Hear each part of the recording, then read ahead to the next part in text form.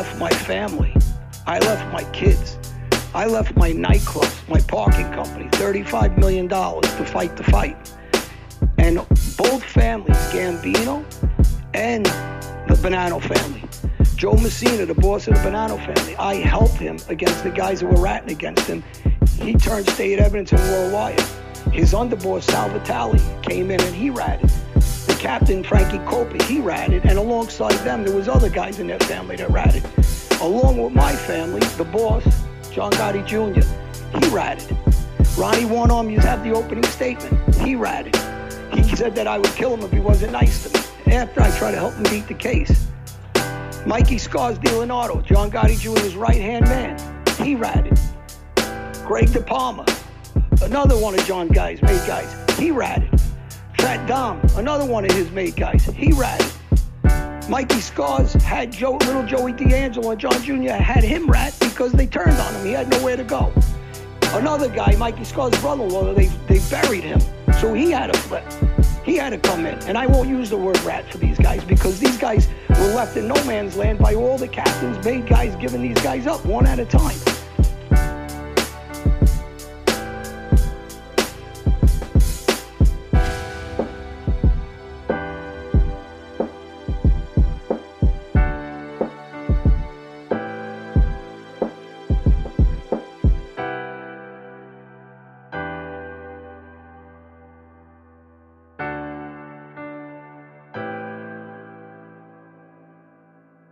Welcome everyone to another episode of Mafia Truths with John Alite. I'm Felix Levine. To my right, John Alite, and to my left, his brother, Jimmy Alite. And before we get into our episode today, a quick reminder to subscribe to our Patreon if you haven't done so already. We just posted a couple of bonus episodes there, early access to all our content, the opportunity to ask John all of your personalized questions on our monthly Q&As. So go check that out. The link to that is in the description of this video. We've also been selling signed baseballs by John, signed baseball bats that have been very popular by John. So if you want one of those, you can now go to johnalite.com and order them directly there.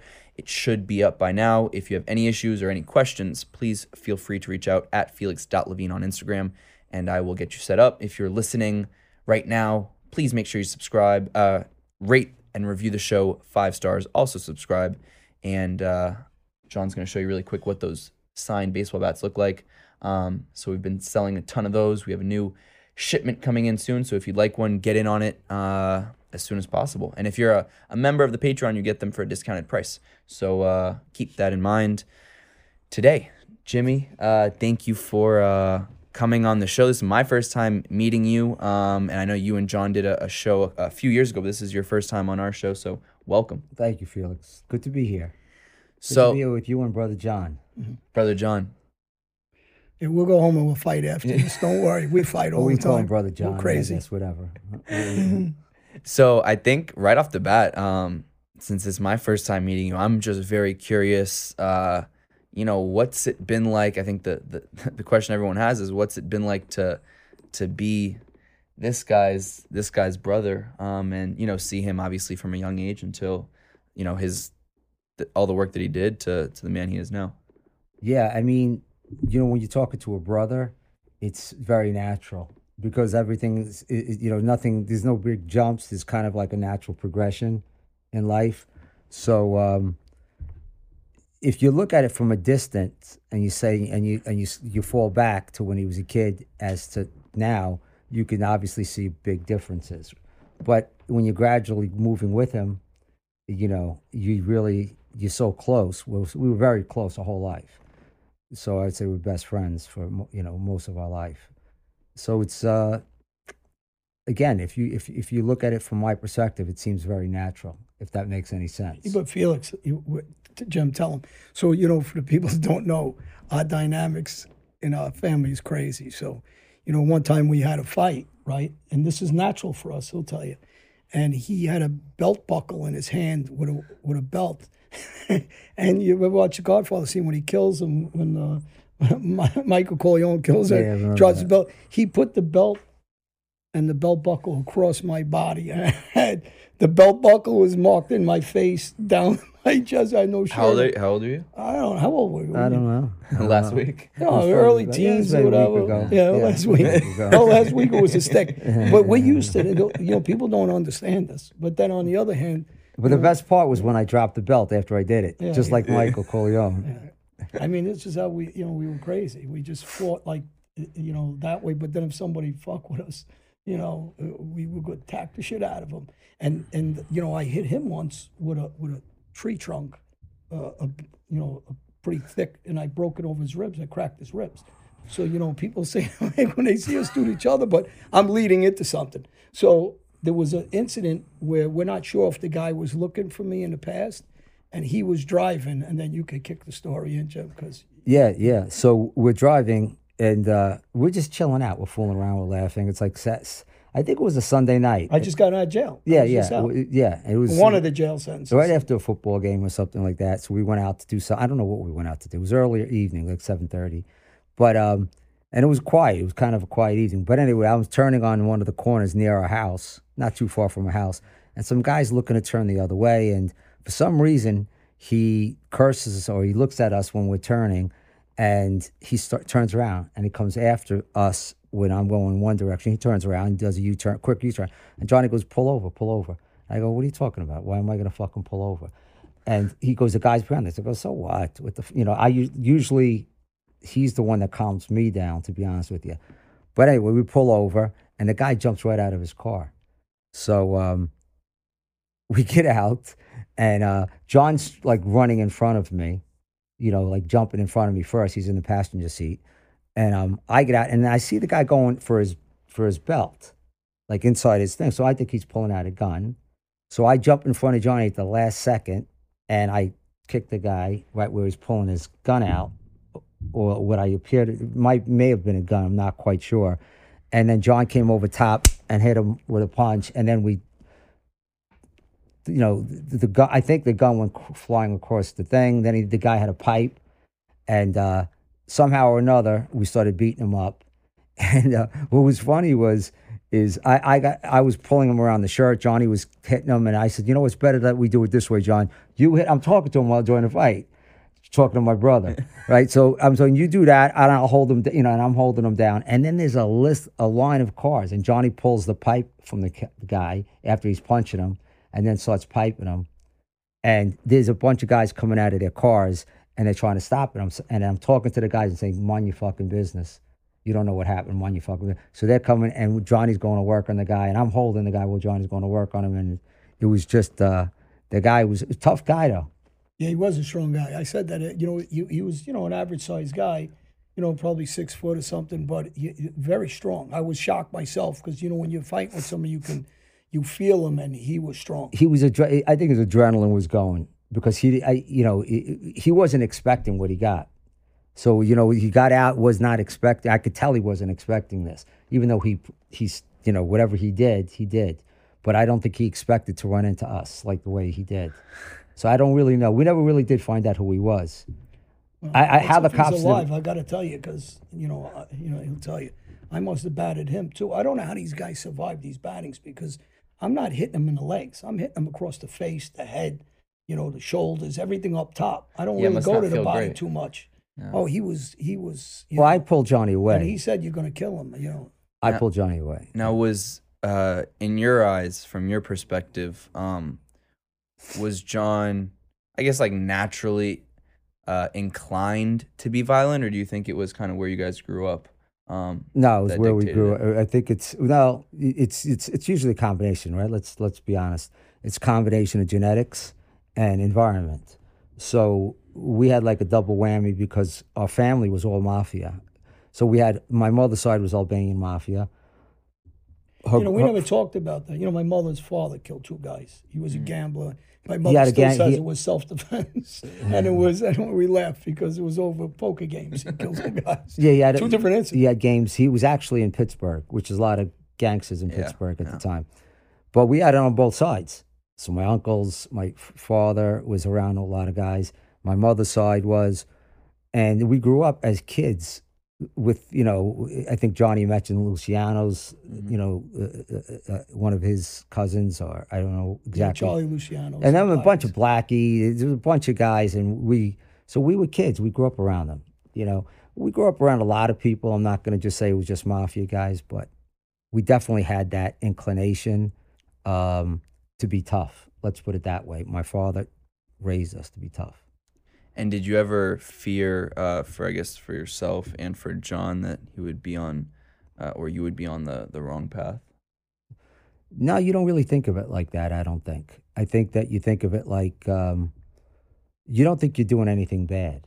I mean, I never thought I was doing anything bad. Let's put it that way. You just think you're making a living, you're doing things. I mean, I never really did anything that, how do I put this? I never really did anything that I could have done to hurt people. I just did things I had to do. So it's a different angle. Johnny was a little bit more severe and a little bit more raw than me. I had more of a conscious, I had more, I guess I thought about God more. No, Really? seriously, Really? at the time. Well, you didn't think about God when we shot that guy in the, there's so many things that he was involved with, that the stock market, then he was involved in a drug business up in the park with And this was kid, that always Johnny with Gebbett. you? No. No, he did that on his own with this guy Larry Lutz and him and Johnny Gebbett. And later on, there was an incident where me and him went after the guy to try to rob him, and I shot him in the back. I mean, he was with me and had a gun also with me, and so. Yeah, I mean, so I was working a park, 79th Street Park, very well known, very infamous park. Johnny Gebbett, whose his uncle was Mad Dog Sullivan, who used to do hits for the Gambinos. He was an enforcer. He was in jail. Very famous. Very well known, and he actually killed one of the first. Who was the guy that he killed? He was the first guy that actually broke out of Sing Sing. So he was in Sing Sing. He broke out of Sing Sing. They caught him, but he was a wild guy, just a wild. So Johnny Gebbett and me got tight.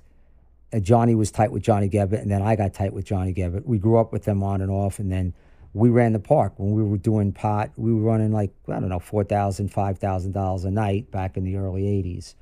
So it was, I would we'd go pick up on the Rastafarians. Very dangerous because we robbed the Rastafarians one time, somebody that they knew. So we used to go down Jamaica Avenue and pick up, and somebody, they knew it, but it was one of those standoffs where everyone just said, let's just back off. Like one of those deals where they knew something happened. They didn't want to get into it because we were big customers. So they let that fly. But we walked into a situation that was very dangerous. It was me, Johnny, and Larry was in a car. And the one night Johnny's referring to is we were running the park from early in the morning to late at night. And I worked the park also. I ran the park and worked it.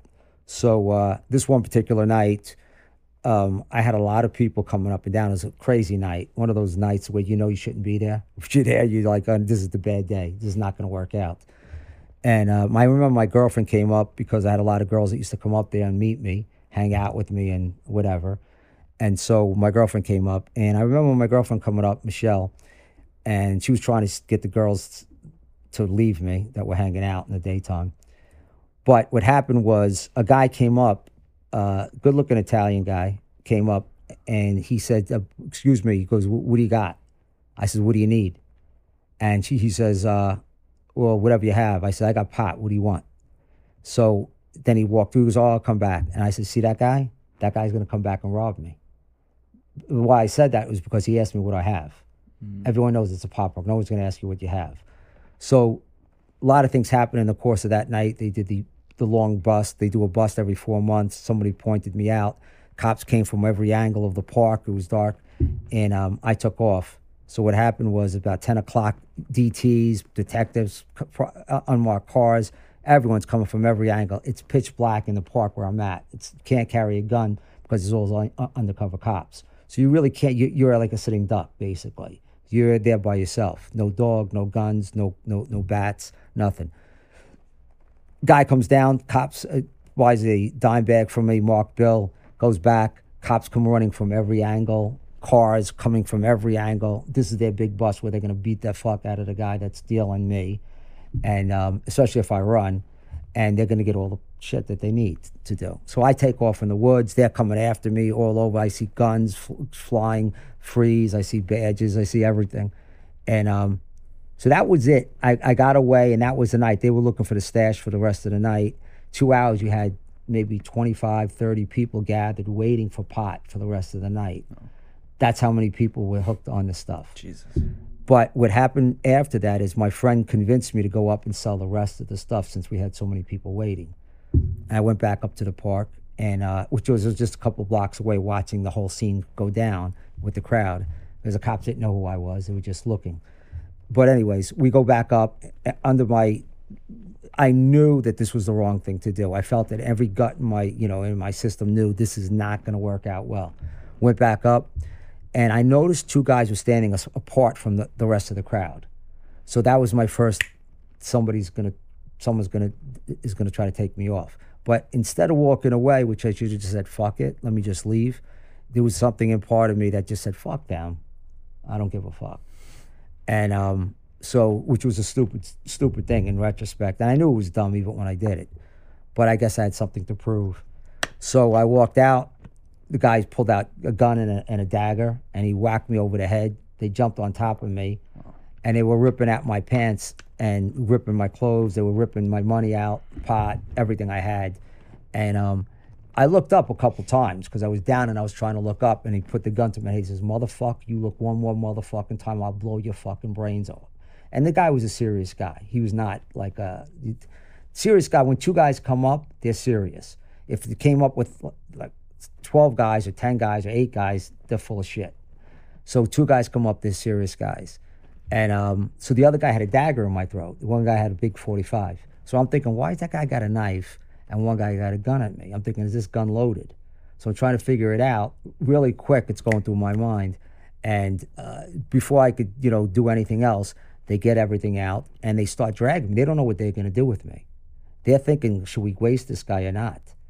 Now, everyone that was waiting, they all ran down the hill. It's a big hill that goes down to the street, and the guy pointed the gun towards them, and they all went running down, including my partner. So when they were bringing me up these stairs, now Johnny will tell you, it's very desolate. There's nothing there. It's pitch black. You're by yourself. No one could see shit. Well, the reason why the spot's there and it's desolate, because if the cops are coming, we're able to see. We're up high. So they can come above us still, but you can still see when they come. So it's a good spot, and it's quiet, and it's not in the neighborhood, because it used to be a neighborhood spot right on the corner of 79th Street, Jamaica Avenue, which brought too much heat because too many people complained. It was too many people coming. So when he moved it up there, in one aspect, it was a good idea. The bad aspect of it is what he just said. So they got me up to the top, and in the last second, they said, what do you want to do with him? And they said, fuck him, let him go. And then they dropped me, and I went after them. I went above the thing. By the time I got over the top of the hill, they were gone. So the rest of the night I spent looking for them. And I went to the Woody Court Park. We went to Ricky Stratton's park. Yeah. Well, what happened is, so the people that are listening, is Johnny Gebbit is the same guy we kill later on, that I ordered a murder from Gotti's. Actually, Gotti Sr. ordered that murder with Georgie Grasso, his brother-in-law, for several reasons. One, they tried to hit Ronnie One-Arm and Jojo Carrazzo. He was involved in a gang rape. He tried to kill me with Georgie another time, and there was incident after incident with him. And he's also the guy that you were talking about, the Rostos, that he was partners with John Gotti Jr. in the weight business, and they got robbed, and then me and Johnny Gebbit shot him up, and I don't know how many of those guys died at that hit, but that was one of the first hits we did. I was the driver. Johnny was the shooter. So Johnny had a wild side to him, and he intimidated a lot of guys. Yeah, no, but Johnny's wild. He didn't want to. I mean, he shot a lot of guys in those days. Stabbed. He tried to stab his own father. He was, he tried to shoot one of his brother-in-laws and his brother-in-law's partner. So he's he's not no punk. He wasn't strong with his hands, but he was wild with a gun and a knife. And he's been stabbed up a couple of times and shot up. And he was supposed to look for the guy that robbed him. Well, we did go once, right? One time, but he didn't really give that effort. No, they gave half an effort. Yeah. So me, Johnny's brother-in-law, Larry, Johnny Gebbit, my brother, myself, we went looking for the guy. And it was half-heartedly, I think, on their side. They just felt like they had to do something. I was more aggressive. Johnny was more aggressive with this. I think he knew because it was my brother that me and him were going to go shoot him.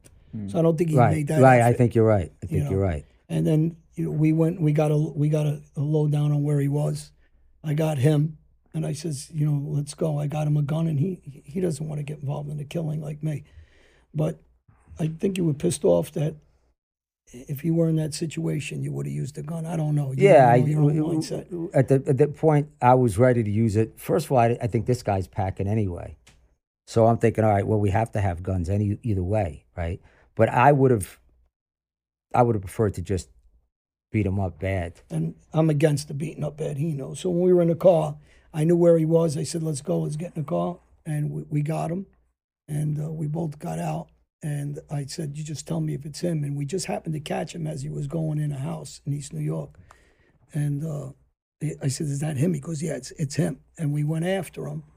And the kid took a couple shots at us. I think 2 shots at that time, just blindly as he was trying to run up the stairs.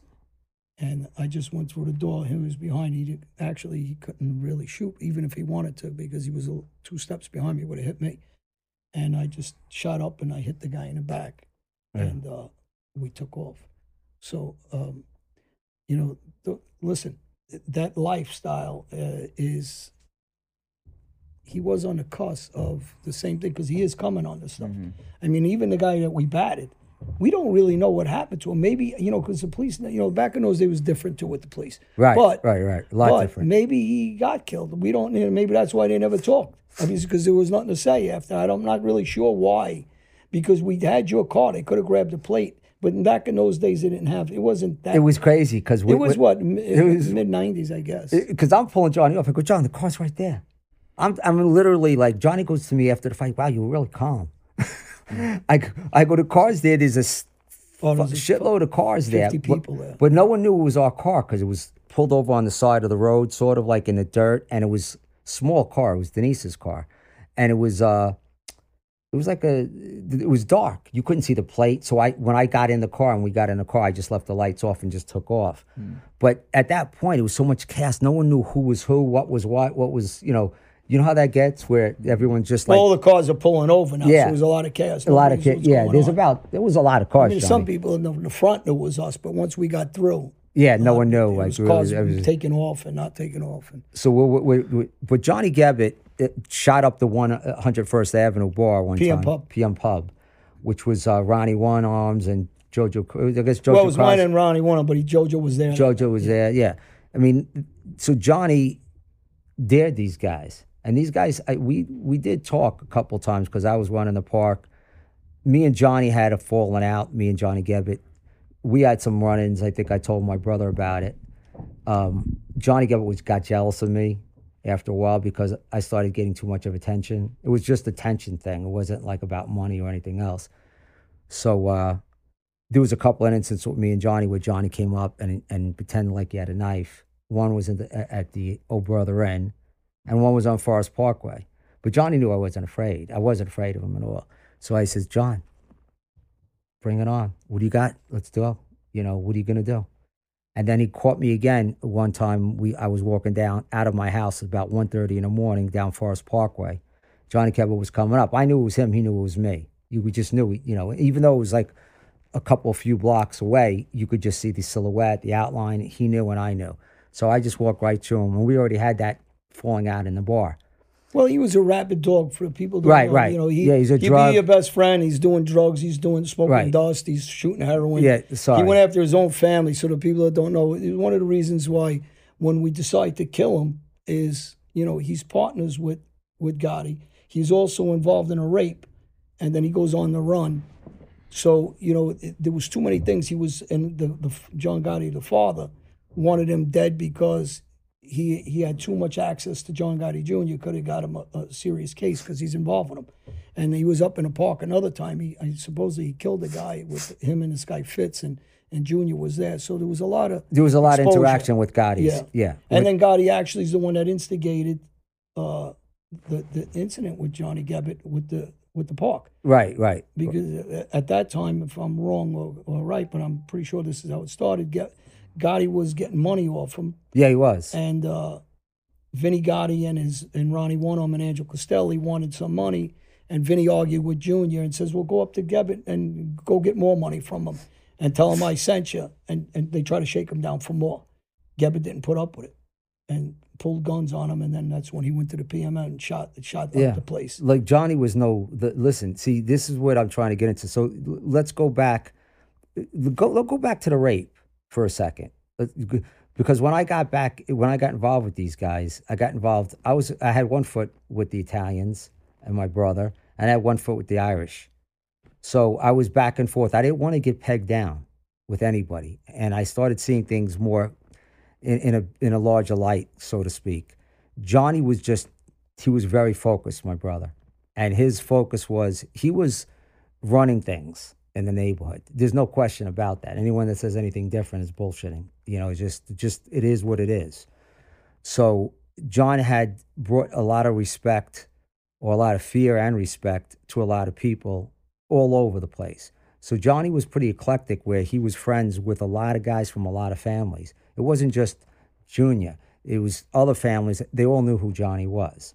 So Johnny actually was Johnny Gotti's Jr.'s protector, for lack of a better word. And John Gotti Jr., he contributed the name a little bit. So now you got Gotti and Alite, right? But go backwards real quick, because I want to say one other thing about Johnny Gebbit that I wanted to clear up, is Johnny Gebbit was involved in a rape. Now, in that rape, was Johnny Ridge involved with him? Yeah, I mean, I don't know exactly, because I was in California. I was out of town when it happened. So I heard different stories who was exactly there. I know Sal Puma was there, who later on gets killed. Johnny Ruggiero Jr. might have been there. We don't know. I don't want to say anything for sure, because it's, he's passed away. There were a few other guys, wise guys, that might have been there at the time. And Johnny was in jail. They got him for rape. Now, when I got involved, I was a womanizer, right? I was always getting a lot of hot women. So Johnny said, "Listen, why don't you pick up this guy who's a witness against John's sister?" So I says, "Well, where is she? Where does she live? Where she hang out?" And they told me 60 Park. That was a park where everyone went and hung out and everything. So I went there the next day, and I picked her up, brought her back to. Actually, she left when I was playing basketball, and I ran. I caught her right before she got. I saw her walking, and I got her right before she got into her house. She went to the row home, and I walked in. I knocked on the door. I don't know where I had the balls to do things like this, but I knocked, because she only met me for a few minutes. I knocked on the door. She let me in. I drank lemonade with her. We talked, whatever, and I found out where Sal was, in Florida. Now, I was told by everyone at the time, no one's going to do anything to Sal. We're just going to talk to him, because Sal was a witness against Johnny with the rape. Obviously, I got Sal's location. Johnny Gebbit went after him. They shot at him. Yeah, shot him. Shot him, and he shot Turtle. Shot Frankie DeMeo, too. Who was I didn't know he shot, yeah. So I wasn't aware of that when that happened, that they were going to. That wasn't. I thought it was, and I didn't know that Johnny did the rape, because when you have friends like that, you see him a certain way. I didn't see Johnny as a rapist. That just didn't occur. Well, actually, and what happens when you have especially in the Mafia, when you have an allegation like that, they take that very seriously. Well, Gotti, the father now, at that time, calls me in, and I have a conversation with him.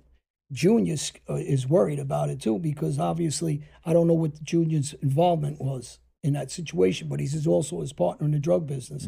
And we already just killed some Jamaicans. How many, who the hell knows, or Rastafarians, whatever. So there's a lot of exposure there. So the decision is, even I believed at the time he's not guilty of the rape until the trial. I started going to the trial. Right. You didn't think so at first. No, and the father asks me, because they told me to go to the trial. And I'm going to the trial, and he's got a very famous lawyer, the lawyer, I think it was... who was it again? Richie, no, it was, with the long hair? Weissman or something. I forget his name right now, but his father was a judge. That's why he used him. And they asked me now to report back what's going on at the trial. Now, after going to the trial, I says, this guy's guilty. I didn't realize he was guilty like this, because, we knew him. He lived around the corner. I was friends with his family. He's working with them. I'm taking his side first. And then I realized when he shoots one of our friends, Frankie DeMeo, then he shoots Sal Tomasulo, and he's shooting guys that we grew up with, and they're talking to me and they're saying he's a fucking full of shit, and they tell me this. So now I'm in a trial, and I'm listening, and I know he's guilty, and he gets convicted. Yeah, Johnny's opinion changed. But here's the thing: you grow up with somebody, you're close with them, you're doing everything, you're hanging out with them, you're working, you're doing business with them, you're doing dangerous things. Me and Johnny did a bunch of dangerous things together, where we went after other guys who were wild, that were in the pot business. Also, I don't want to mention their names. I think I mentioned it to you. It's in the pot business. What? The two brothers that were in the pot business, the wild guys. I forgot their names right now. They were down on Myrtle Avenue. Oh, the Dolphins. Yeah. One of them died too. Yeah, The Dolphins yeah, are tough kids. yeah. They hated Gebbit. They stabbed him up too, and he got lucky. He lived through that Gebbit. Gebbit had 9 lives. Johnny brought me down there with a couple. We had guns, bats, and he just last second said, "Come on, Jimmy, we're going after these guys." And I was like, "Fuck, who are we going after?" And Not these that I guys, was serious afraid. Irish guys. They were tough guys. Not that I was afraid. It's just that I didn't want to hurt. So I didn't know them. Do you understand? This is a different. I have a different mentality going on than they do. My mentality is I'm going to protect who I have to protect, like my brother or somebody I care about. So I'm more like the guy that's going to say, "Oh, you fucking with my friend Felix? Okay, I'll step in front of you." But I'm not the guy that's aggressively going to rob you for money or do. This is just not who I am. And even the rape, so you know, and the people are listening. This is not just a rape. They beat her half to death. You know, it was a serious. They almost killed her. And so you find this out as you're at the trial and like. As I'm trial, because I'm out of state when this is going on. When I come back, and What Gotti's protecting him when he gets convicted, and Junior, I'm talking about. He hides him. He helps hide him, which I'm crazy about. Like, and I start talking, and the father orders him dead. The father orders, obviously a lot of people dead, and is asking for different hits, and so he's marked for death. Junior doesn't have the authority to cancel it or any other thing, unless that order comes down from the father to call it off. But that wasn't going to happen, and I'm going to kill him. He's ordered to get killed. His brother-in-law's ordered to get killed. We killed the brother-in-law. Now we're looking for him. And there's other guys that were ordered to get killed. They're orders that, it's not our, choice. Oh, it's on, it's off. No, it ain't. The guy who we call, the chief, he's the one that's calling that shot. Real quick, so even though you know that it's probably pretty likely that he's going to go to jail for the rape case, Gotti still wants him to be killed. Oh, he's already convicted at this point. He's already convicted. And he jumps his bail. And Gotti Jr. helps him, unbeknownst to his father. Helps him hide. Now, I don't know why he's helping him hide, because he's either there's something he's covering, or he's worried about the drug case and his father finding out he's doing Well, this, he might have been worried about the money. He was worried. It wasn't getting that much, but listen, Johnny, when John Gebbit went bad with us, we wanted to take the park. So we were trying to get permission from the old man or from Junior. It's from the father. And the father's at the time knows what's going on. We didn't really, So Junior, though, for some reason was afraid. I think he was afraid of John. I think he had, he was intimidated by him, for sure. Yeah. They were all intimidated. This is a guy that was on a very serious show as a kid, the David Susskind show. Remember that show? Yeah, he was the first. He was 12 years old. This guy's already out stabbing and shooting people, guys at a young age. Yeah. And he's doing all kinds of drugs. He was so high on that show. So, this is, he betrayed all of our friends. So, for me, it's a very simple decision. I had him a couple of times where I could have killed him. And he was holding it back, Junior, from his father. His father knew what was going on and ordered it. Once that's ordered. And we talk about this. Junior tried to call that off at one point and protect him. And one of the guys he sent to me can't do it, this guy, Steve Kaplan. And I told him, listen, I'm going to prison next week. He'll be dead within a month. And 2 weeks later, as soon as I went and stepped into prison, my guys killed him, my cousin and a couple other guys I talked to, and they hit him in front of one of the bars by my house. One of the bars, yeah. And so, but this is not a soft guy. And before that, he survives another shooting that kid Tommy shoots him up. 5 times, right? Yeah, we had an order to kill him at sight. And he came pulling up to the PM pub, actually, to talk and try to settle him shooting at Ronnie Wonham and JoJo. And Tommy hit him 5 times with a 9mm. Here's my point, Felix. So you don't have to be mobbed up to be a tough guy. So you don't have to have a button to be a tough guy.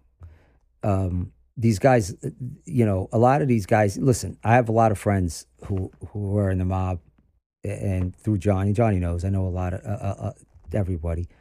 And a lot of these guys are good guys, and a lot of them are not. A lot of them are tough guys, and a lot of them are not. But, you know, they have this club.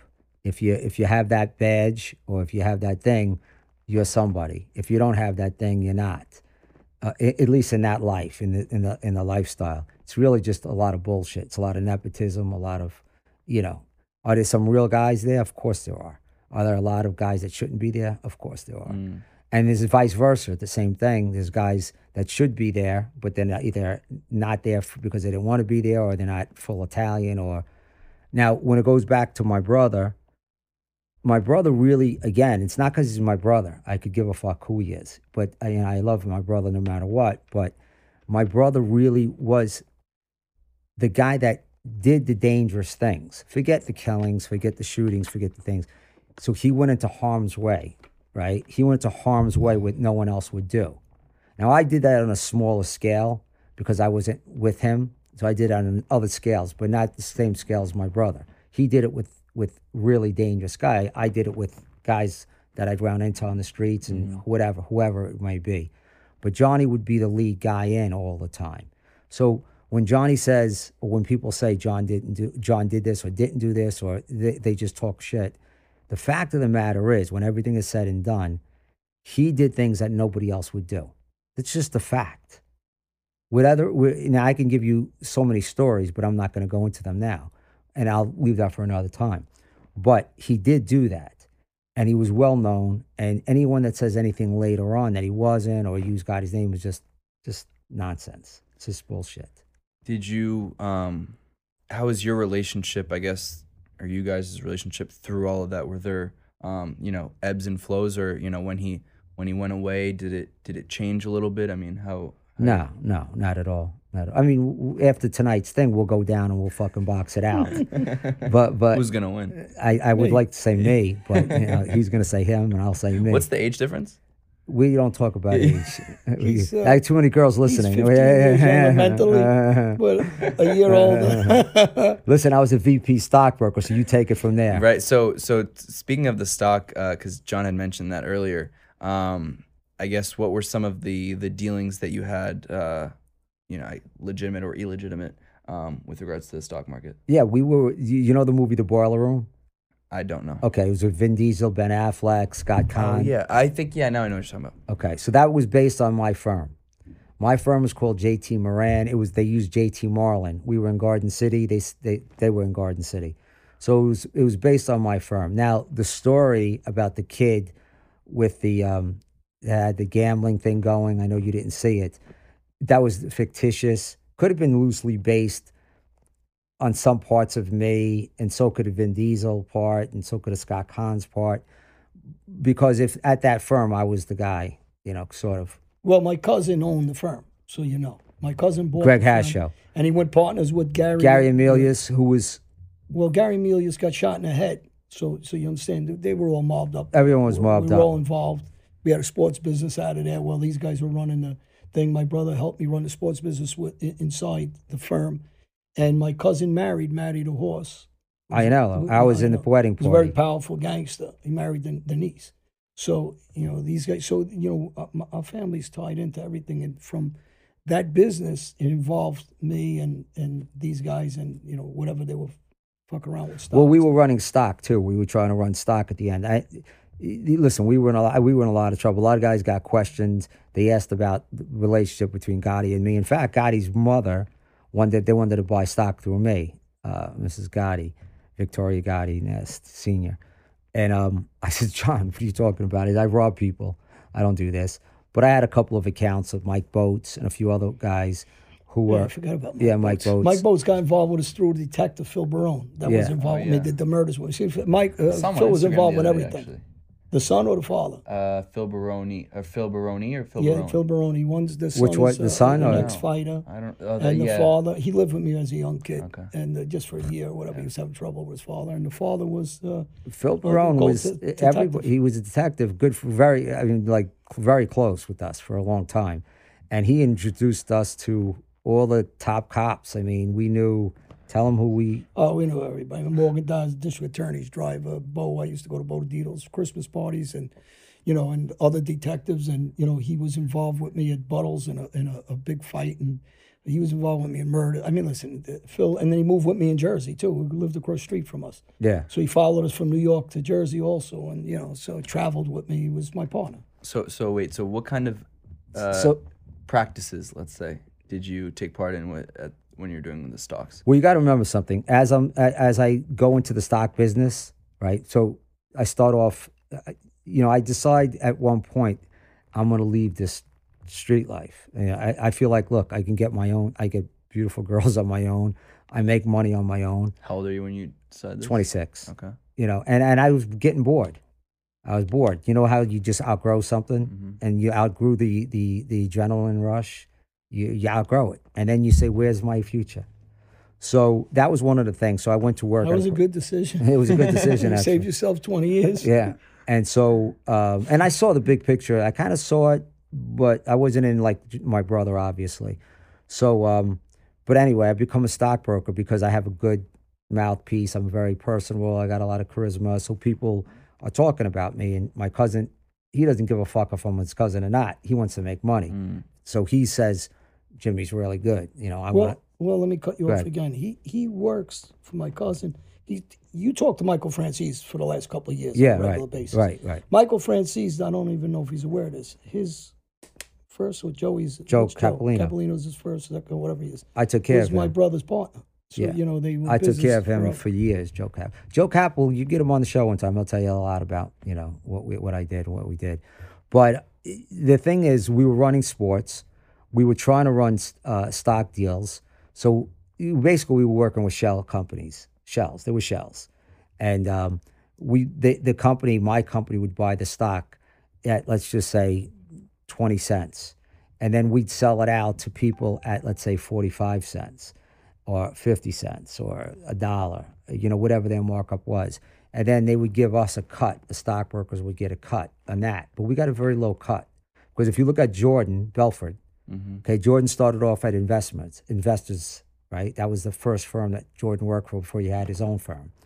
And investors were getting 50% cuts, meaning that if you're a stockbroker at Investors like Jordan was, you sell $10,000, you're making $5,000 in your pocket.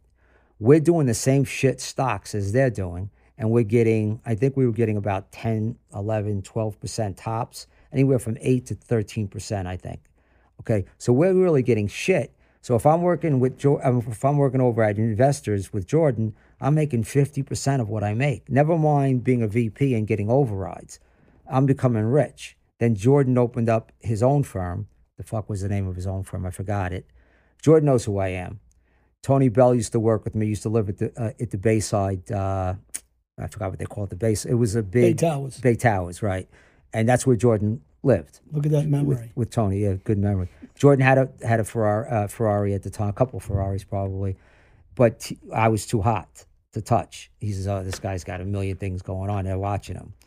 So, but I'd like to talk to Jordan actually, but we were just getting so little compared to what Jordan. So what we wanted to do now is we were running the sports game with a lot of the brokers, but we also wanted to start getting involved in these shells and bring our own companies to Greg. And so, because that's where the money was. You bring that in and you have 300 brokers we had about, and we were aggressive, hard fucking brokers. I mean, you were great salesmen. It was a good playground for me in the sports business, plus loan sharking business because you're loaning them. Yeah, and because everyone's doing coke. And then and then these guys are meeting us. They used to fly down by helicopter and meet us in Atlantic City. And, so they were good customers for coke, for sports, for Shylock, and they're moving, and then we're collecting from. So when they're having trouble with different things, with money, big money, 200,000, 300,000, whatever it was, we're doing the collecting. And you got to remember something, that's nothing to these guys. Yeah. Because these guys are making $50,000, $60,000 at a pop on some trades. So it's cash, and they're just gambling it away. But I didn't really want to get into it because I was making so much money as a stockbroker. I didn't need all the side shit, but it was just it was there for me for the taking. Did you ever get in trouble with you never did any time? No, I got arrested a bunch of times. I got him locked up a couple times. Don't worry, I did him a favor and got him locked up. He got pulled over by some cops one time, and I was with Gotti. He was driving Gotti's car. he was driving Mother's with the car. mother's car. Yeah. And he didn't listen. The car had no registration, no paperwork, no nothing. He's on Jamaica Avenue, 89th Street. Yeah, I remember that. And me and Gotti are driving by the Sun, and we see him in the Jaguar. He's in the white Jaguar. So they're asking. They had shotguns on me. They had everything Put on shotguns him. When they pulled up, there was fucking 10 cop cars on him. So I walk over, and the cop says, "Get over there and wait over there." And I said, "I'm going to go over there." He goes, "Go over there." And I says, "Well, I don't like the." Now at this time, those prisons used to give you some beating. This is in the 80s. Right, so it's right. different. Yeah. You know, so you got beaten. So I said, "No, I'm not going over there." Anyway, I get my way over there, and we start arguing, and I push the cop in the bushes. And that was it. They all jumped us, swinging at us, piping us, black with the sticks. Yeah. And they arrest us. He looked at me, he goes, "You can't mind your fucking business." That was we're one. both in the back seat cuffed together. I go, all right, we'll have some fun. but yeah, I got arrested a bunch of times for terroristic threats and beating up people. Fought with the cops a bunch of times. I got beat up by 7 cops a few years ago. I got fight with cops in the Hoboken. Two cops knocked on my window. They said, "Open your fucking window." I go, "Fucking talk like a gentleman." And the cop said something else threatening. I go, "What? You going to threaten me?" Joe Capolino was in the car. I go, "Joe, get out of the car." I go, "Walk across the street," because I didn't want Joe to get in trouble. So I got out of the car, and the 2 cops were standing there. And I go, "Okay, now what are you going to do?" And they went and they called in help. And then it was a scene. Everyone came from. But hold on a second, I'm pro police. Listen, No, I like that. There's always some cops that are bad. Yeah, it was back. That's just the way it Listen, is. I'm not saying I was right. I'm not saying I was wrong. I would handle it a lot different today, obviously. Well, you have a chip on your shoulder at the time. I did have a chip on my shoulder. Yeah. So And it's yeah, it's not their fault. They're supposed to. Yeah. I always say this. I talk the truth. I go, listen, if I never have an incident anymore because I got a different attitude. It's the attitude that you give that causes these problems, for the most part. Well, there's always a bad in everything. There's something bad. Well, you got to for the understand most something. part. Cops become cops sometimes because they like the power, just like the mafia guys like power. So, but you have to learn. What I've learned is you have to learn to eat it a little bit and just step back and say, let them go, let them talk, let them curse you out, let them belittle you a little bit. It's not going to hurt you in the long run. I had trouble doing it. And John's right. It's just chip on my shoulder, just insecurity about being bossed around. So, I don't have any hard feelings with anybody. But, yeah, I've had situations with them and other fights, mostly fights. But never hard jail time. I never got caught doing anything except for fights. Wow. Do you feel lucky? Why, about you that? want him to go? Yeah. No. Yeah, you're trying to get me in there, right? No. Did you do anything that you should go to jail right now for? No, we talked about that before. I want to make They sure. said when it came to the house, he's like, "What are you picking on me for?" He's the guy shooting everybody. No, I did some things like with drugs and sports and stuff like that. I never got caught. Well, you didn't get. Listen, he's been around.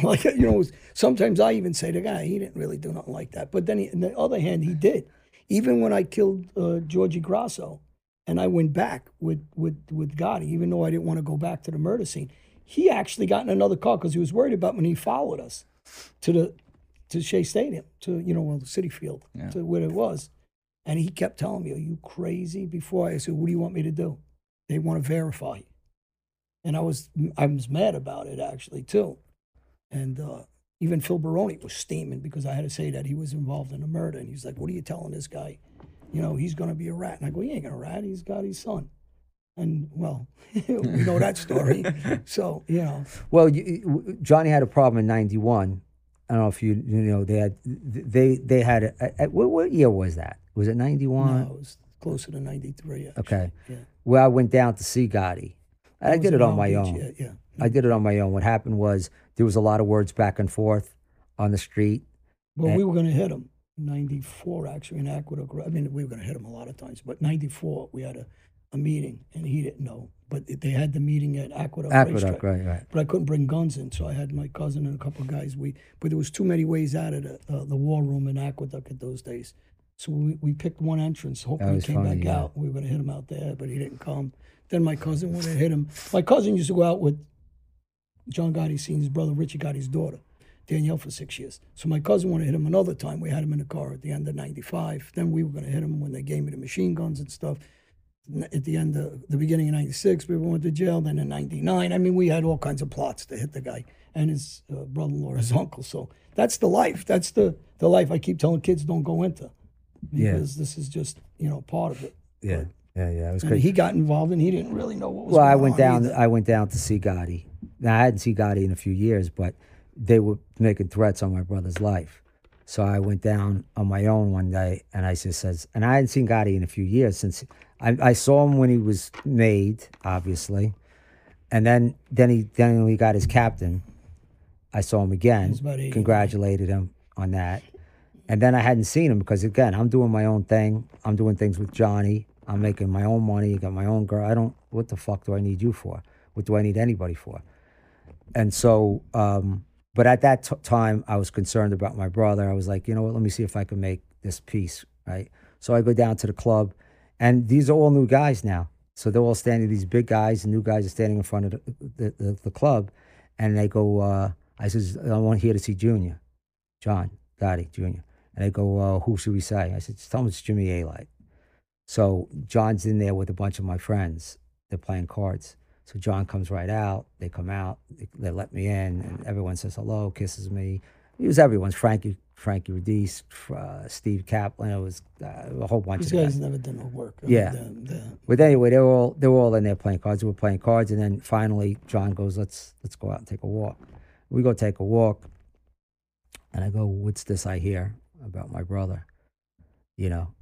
And he goes, "Well, Jimmy, if he's doing that, selling that babanya, or if he's that's cocaine, if you don't know, or if he's something about ratting or something like that, what's got to happen."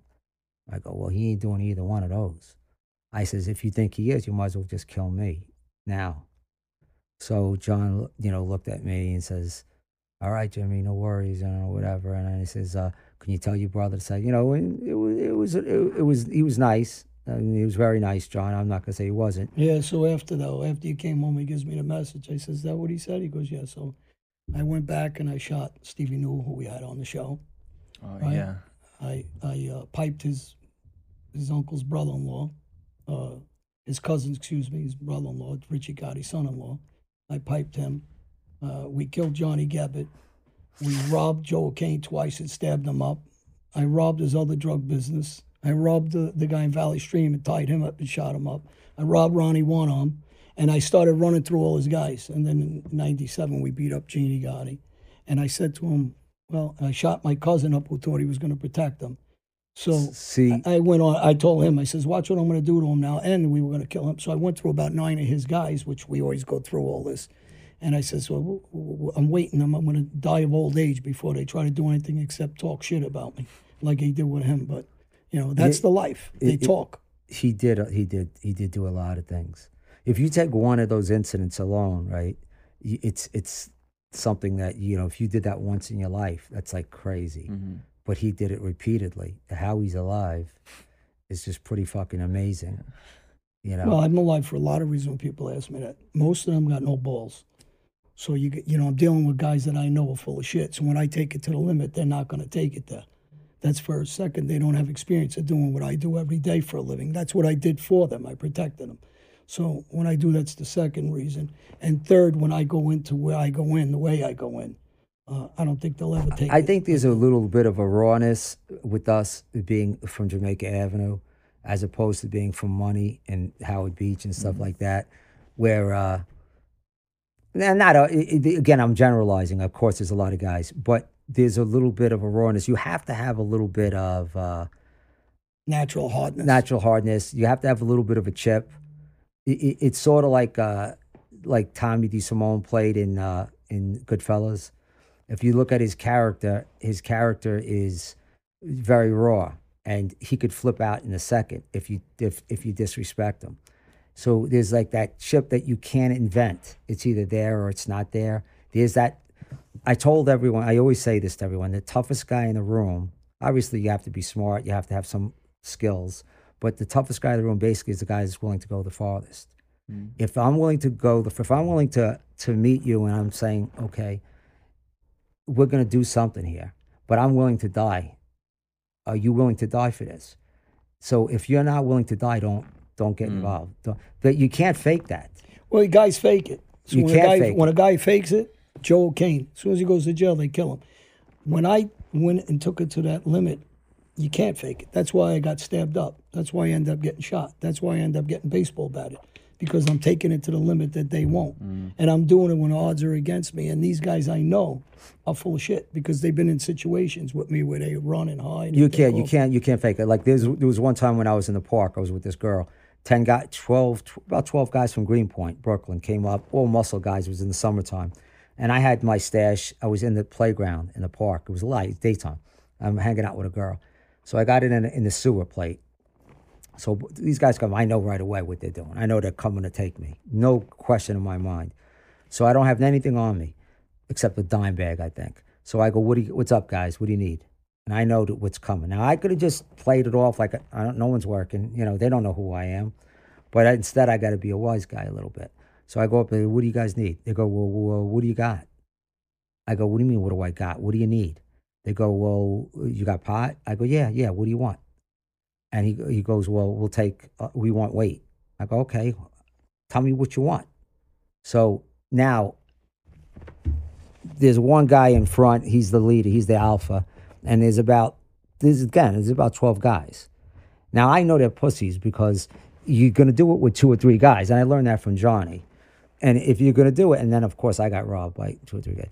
So if you're serious guys, you're going to come up with a gun. You're going to stick the gun to my head. And you're going to say, listen, give me all your shit or you're dead. And guess what I'm going to do? I'm going to give you all my shit. This is just how it works, right? It's one way or the other. So, and I would give the shit. I'll be honest with you. I would give it. If I had it, I'd give it to live another day. So, but these guys come up and I know they're full of shit. Now, I know the worst that's going to happen is I'm going to catch a bad beating by 12 guys who are going to pound on me. But I'm willing to take that chance. So I walk up to the guy and I'm talking. I see the guy, one of his guys circling a little bit to my left, and he's looking to like cold clock me. I go, listen, guys, very calmly, you guys are here to rob me. It's obvious. I go, you guys are fucking punks because there's 12 of you guys or 14 of you or whatever the fuck you got. Why don't you just get away before you get hurt? I'm not here by myself. And they just looked at me and I says, you got a few seconds to make up your mind. And they just turned around and go, hey, it's all cool. And they walked away. In fact, funny enough, Joe Kane came up literally 10 minutes after that. Not even 10 minutes after that, they took off. They probably had 2 or 3, they had to have 3 cars. They took off. Again, so you learn you have it in 6th sense on who's who and what's what. You have to develop that. If you don't, you're fucked. You're dead. But the other thing, Felix, real quick, is when I did that, it wasn't a bluff. Because if I ever bluff like that, that's when if you bluff, you could, even if I were to bluff one time, you can't bluff more than like I did, like 1,000 times. I'm exaggerating. But you have to be willing to that's it. Now I'm willing to, I know what's going to happen. Am I willing to take that beating? You have to say yes.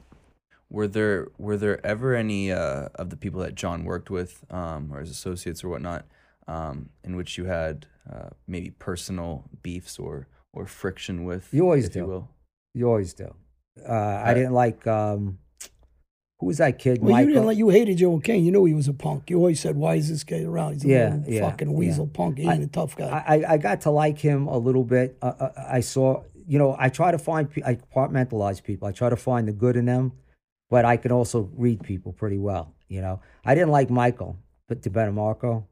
Yeah. I never liked him. Well, neither did I. Yeah.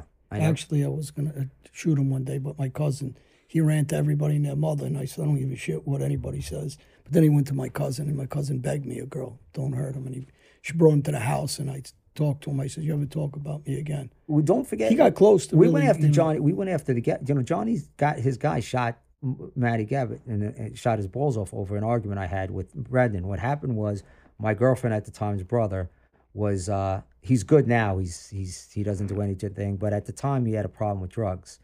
And he robbed them. And they were going to kill him. So I set up I was a stockbroker at the time, so I was out of it, but I still had my foot in, So I went to meet Brendan, who was very good friends with me. He was Brendan Gabbett, Johnny's brother. So I go to meet him, and he's outside with a fucking a huge mastiff. I think he had a mastiff or Corso. Corso. What do they call those dogs again? That King Corso. Corso. Anyway, he had a huge dog out with him, and aggressive as shit. He's like, whatever. And so I go, Bren, I go, listen, and I think everything's gonna go well. I go, listen, what's going on with Joe? He goes, well, we're gonna kill him. I go, no, you're not. I go, listen, I'm telling you to do me a favor. I said, the kid won't do it again. He's got a problem. I got him. Relax. He goes, no, we're killing him. I go, listen, I came up here to talk to you. You tell me you're going to kill him? I'll tell you what. You kill him, I'll kill your fucking workers every night. Every worker you have up there, I'll kill. How's that? So you do whatever you do to Joe, I'm going to do to your workers in the park. You understand? He goes, oh, you do what you got to do. I said, yeah. Well, you do what you got to do. I'll do what I got to do. So you hit him. I promise you, you'll work with. So a few weeks after that, these guys shot Matty Gabbett in the balls. He lost his nut. He lost one of his balls. And then we had him baseball bat it after that. Yeah. Sounds lovely. Yeah, well, that's a message. But we had no choice. I mean, you're threatening to kill my girlfriend's brother. He's an innocent guy. I mean, he's an innocent guy. Listen, like Brendan, these guys ain't doing nothing. But Johnny was dangerous. So I guess also, I'd be curious to hear your take as well on, because you obviously grew up in that, and John, one of the main messages that John's about now, and this show is about, is trying to help those kids, steer clear of this kind of life. For you, because you're also in it, and because you also had this this other aspect, this other view on violence. Right. What's your advice to the kids that are out there that are listening to this right now, that hear these stories, but realize that there's no or maybe don't know how to get out of it, maybe are in it and kind of want to stay in it, but maybe they'll hear this and it'll change their mind. For you, what's the best piece of advice you have? Yeah, someone's got to be open, real quick. Someone's got to be open to wanting to change. First of all, you can't change anybody unless they're seeking to change. Something in them has to be looking for something in their own way. So that's really important to say. You're not going to change anybody that's not a captive audience. That said, the old story is you're going to go to jail or you're going to get killed. It just holds true. Your friends become your enemies all the time. So your best friend today will be your enemy tomorrow. Guaranteed. Not maybe, guaranteed.